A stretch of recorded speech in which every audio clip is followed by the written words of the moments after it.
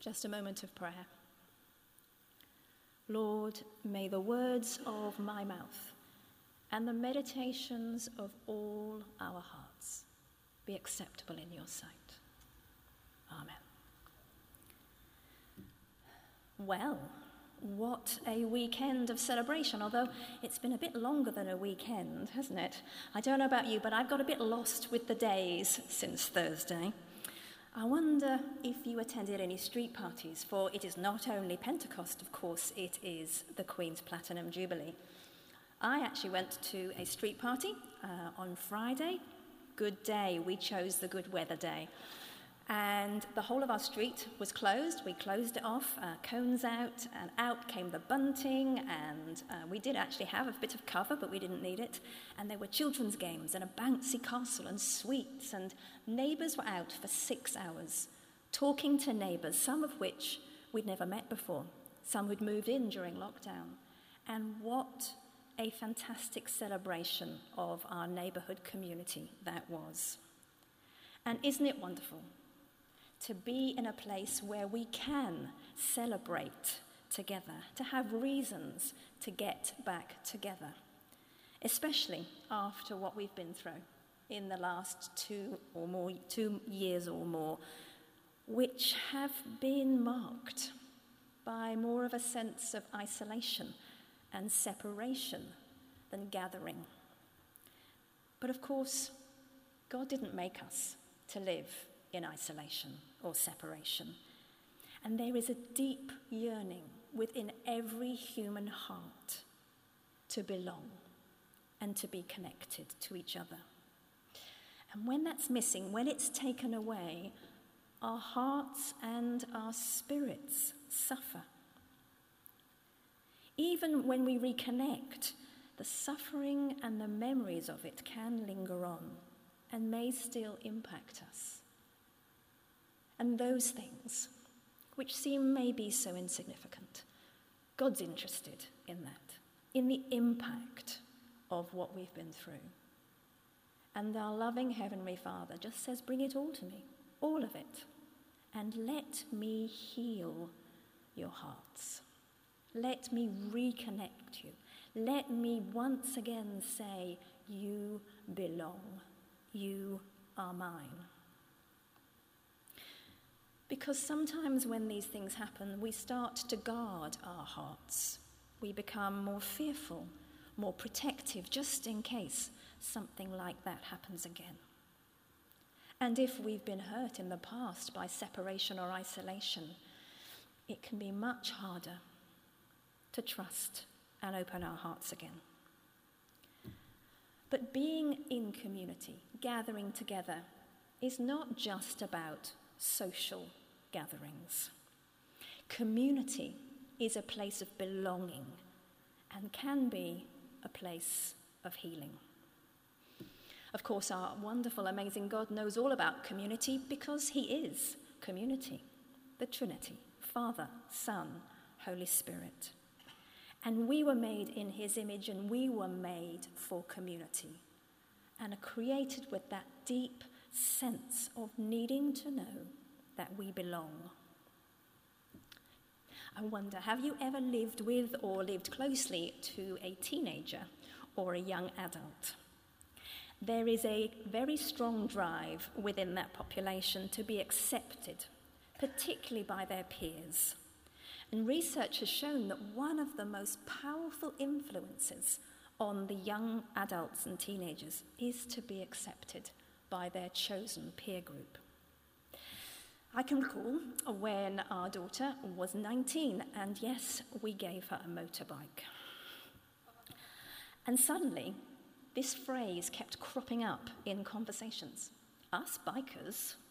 And then she'd go on to say what us bikers believed or wanted to do. Fortunately, this has now been replaced with us equines, us grooms, because she now works with horses. But there is that need to have an identity with a group, that sense of belonging. In our first reading today from the Old Testament, we heard of the start of God gathering his people into an identifiable group.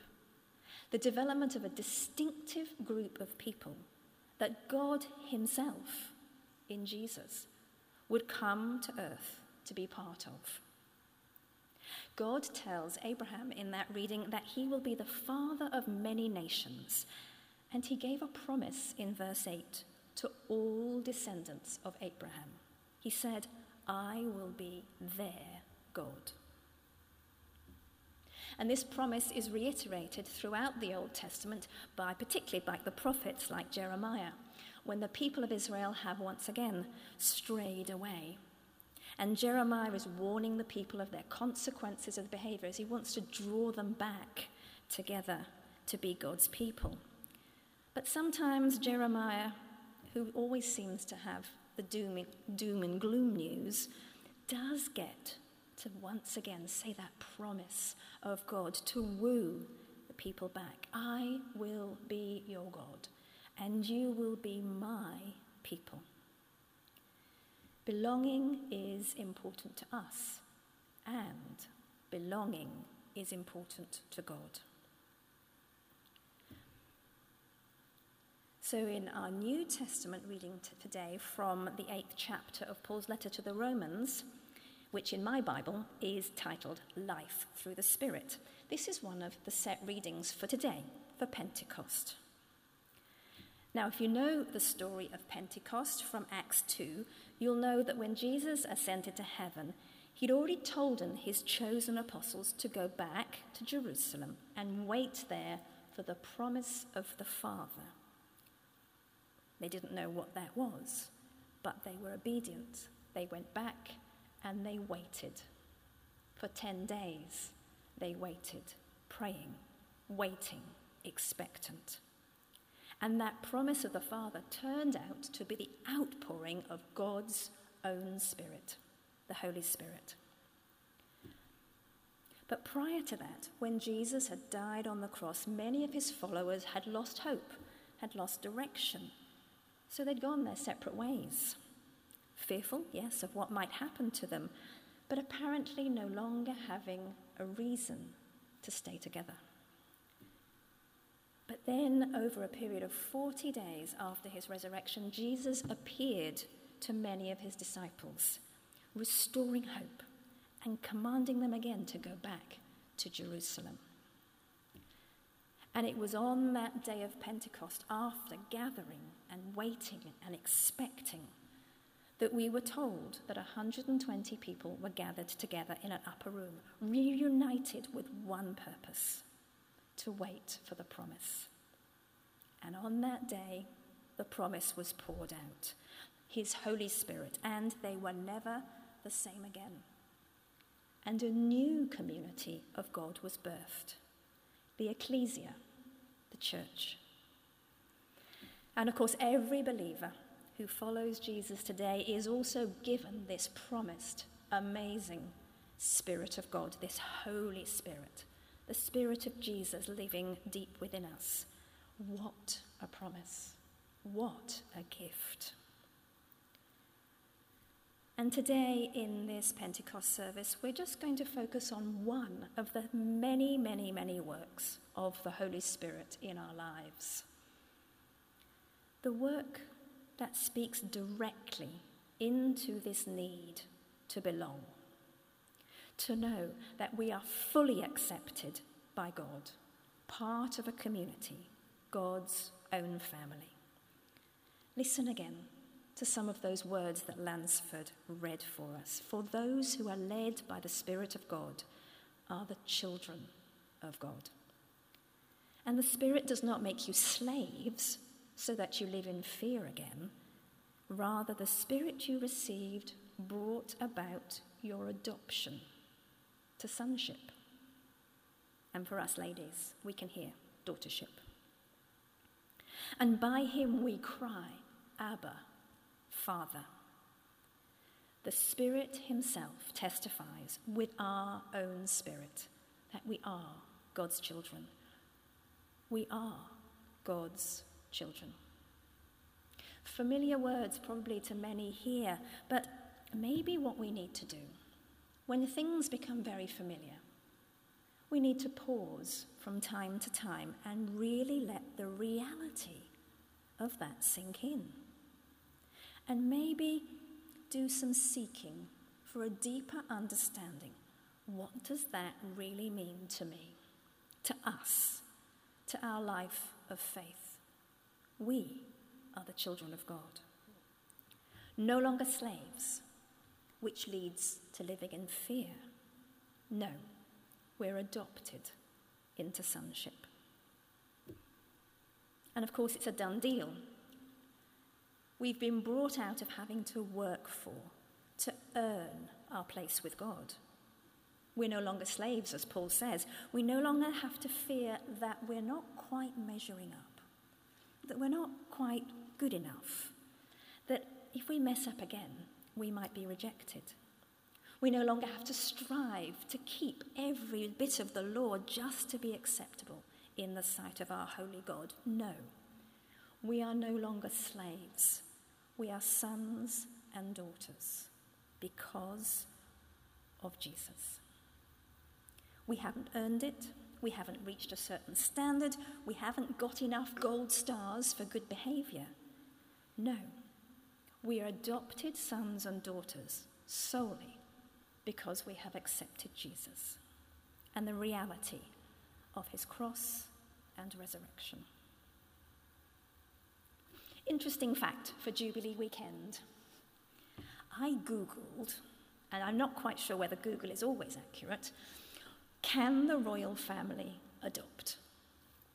And this is what I found. Yes, of course, members of the royal family can adopt children. But if you adopt a child, according to Google, and you're a member of the royal family, you can inherit the name, you can inherit the possessions, but you can never be heir to the throne. You can't be included in the line of succession.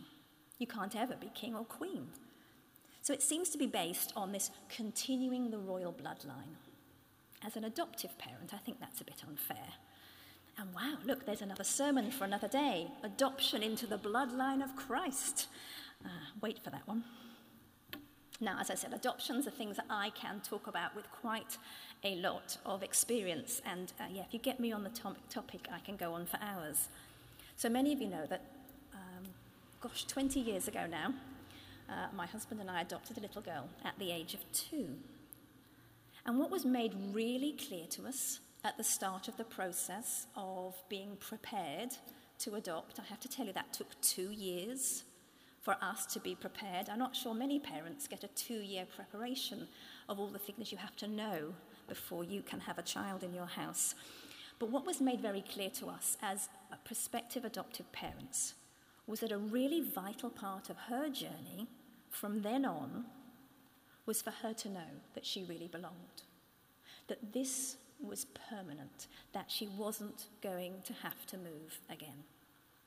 And there are all sorts of labels that started to get flung around in our training and our experience. First of all, birth family. So that was the label that we would talk about her birth parents. And then, of course, we had her foster family. So that was the family that she was fostered with from a very young age. And now a new term. With us, she had a forever family. She was legally adopted into our forever family. And she had access to everything that meant. She was 100% our daughter, and she was our heir. And I think she's enjoying that thought. But you and I, when we accept Jesus into our lives and Holy Spirit comes to live with us, we are now part of God's global, eternal, forever family. We belong. We really, really belong.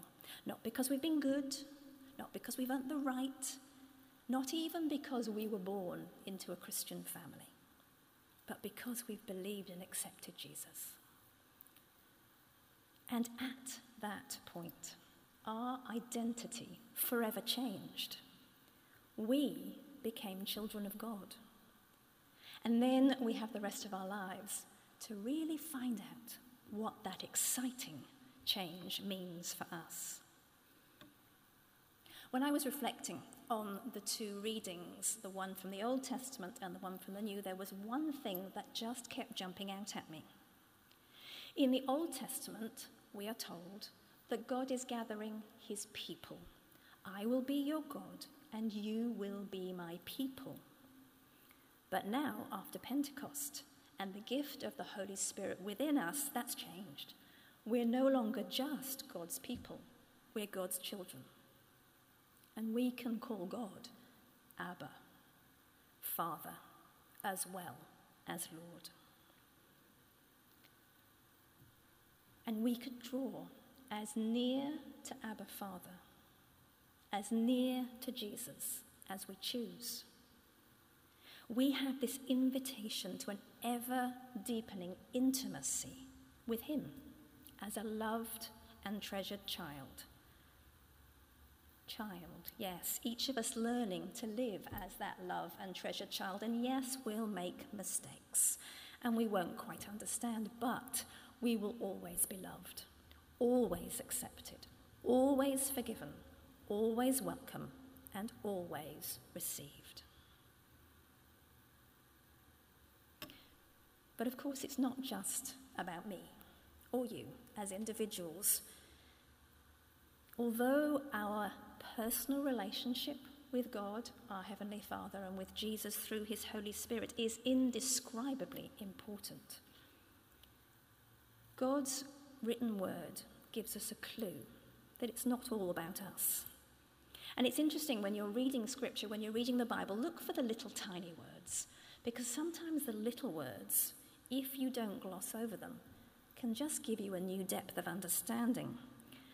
So in verses 15 and 16 of Romans, it says, and by him, that's the Holy Spirit, we cry, Abba, Father. And the Spirit himself testifies that we are God's children. A plural pronoun, we. Sorry, I was a speech therapist for a long time. Plural pronoun, not I, we. And unlike our daughter, we are not an only child. As the song goes, and I was going to sing it, but I bottled out, we are family, and I have all my sisters and brothers with me. We're no longer just a community of gathered people. We are closely related, a family of millions and millions of brothers and sisters across the world. We are all members of God's forever family. And like with Kirsty, being adopted into a permanent family brings the opportunity for healing and for wholeness. To receive the healing that acceptance and belonging brings, first of all, in our relationship with God.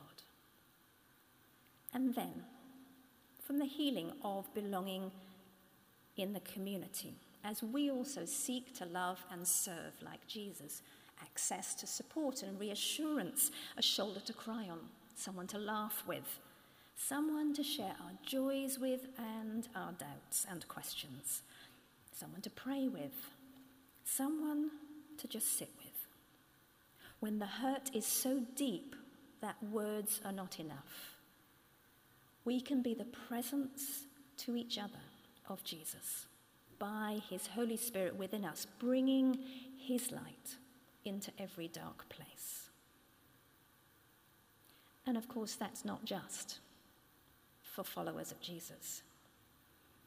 We're all called to go out and be God's invitation to come closer, to be the light that draws others into this community of healing and hope, to be the place where Jesus' loving and healing presence is flowing out through us.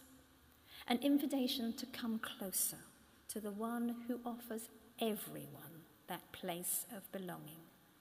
All are invited and none are excluded. So today, let's say yes to Holy Spirit reigniting within each of us the passion for gathering as family, where we've previously been forced apart by fear and isolation. Let's move forward together as brothers and sisters to draw others into this loving presence of God as we serve them. And we serve them not because we have to, not because we're told to, but out of a growing sense within us of deep gratitude, because we ourselves are loved and fully accepted. Today is a healing service, and so we will move soon into a time of prayer, and we will have the opportunity, corporately and individually, to seek God's healing in our bodies, in our hearts, in our minds, and in our spirits. But also too, if we're willing, we can take a moment to ask to be drawn nearer to God the Father by that spirit of adoption and receive fresh healing that is found there. So as we transition into this time of prayer, we're going to stay seated. And we're going to gently sing the song, Abba, Father. We're going to sing it twice. Once we'll have the I and the me. Abba, Father, let me be yours and yours alone. And then we will sing it again, prayerfully. But I've changed the words to Abba, Father, let us be yours and yours alone. May our will forever be evermore your own. Never let our hearts grow cold. Never let us go. Abba, Father, let us be yours and yours alone. Amen.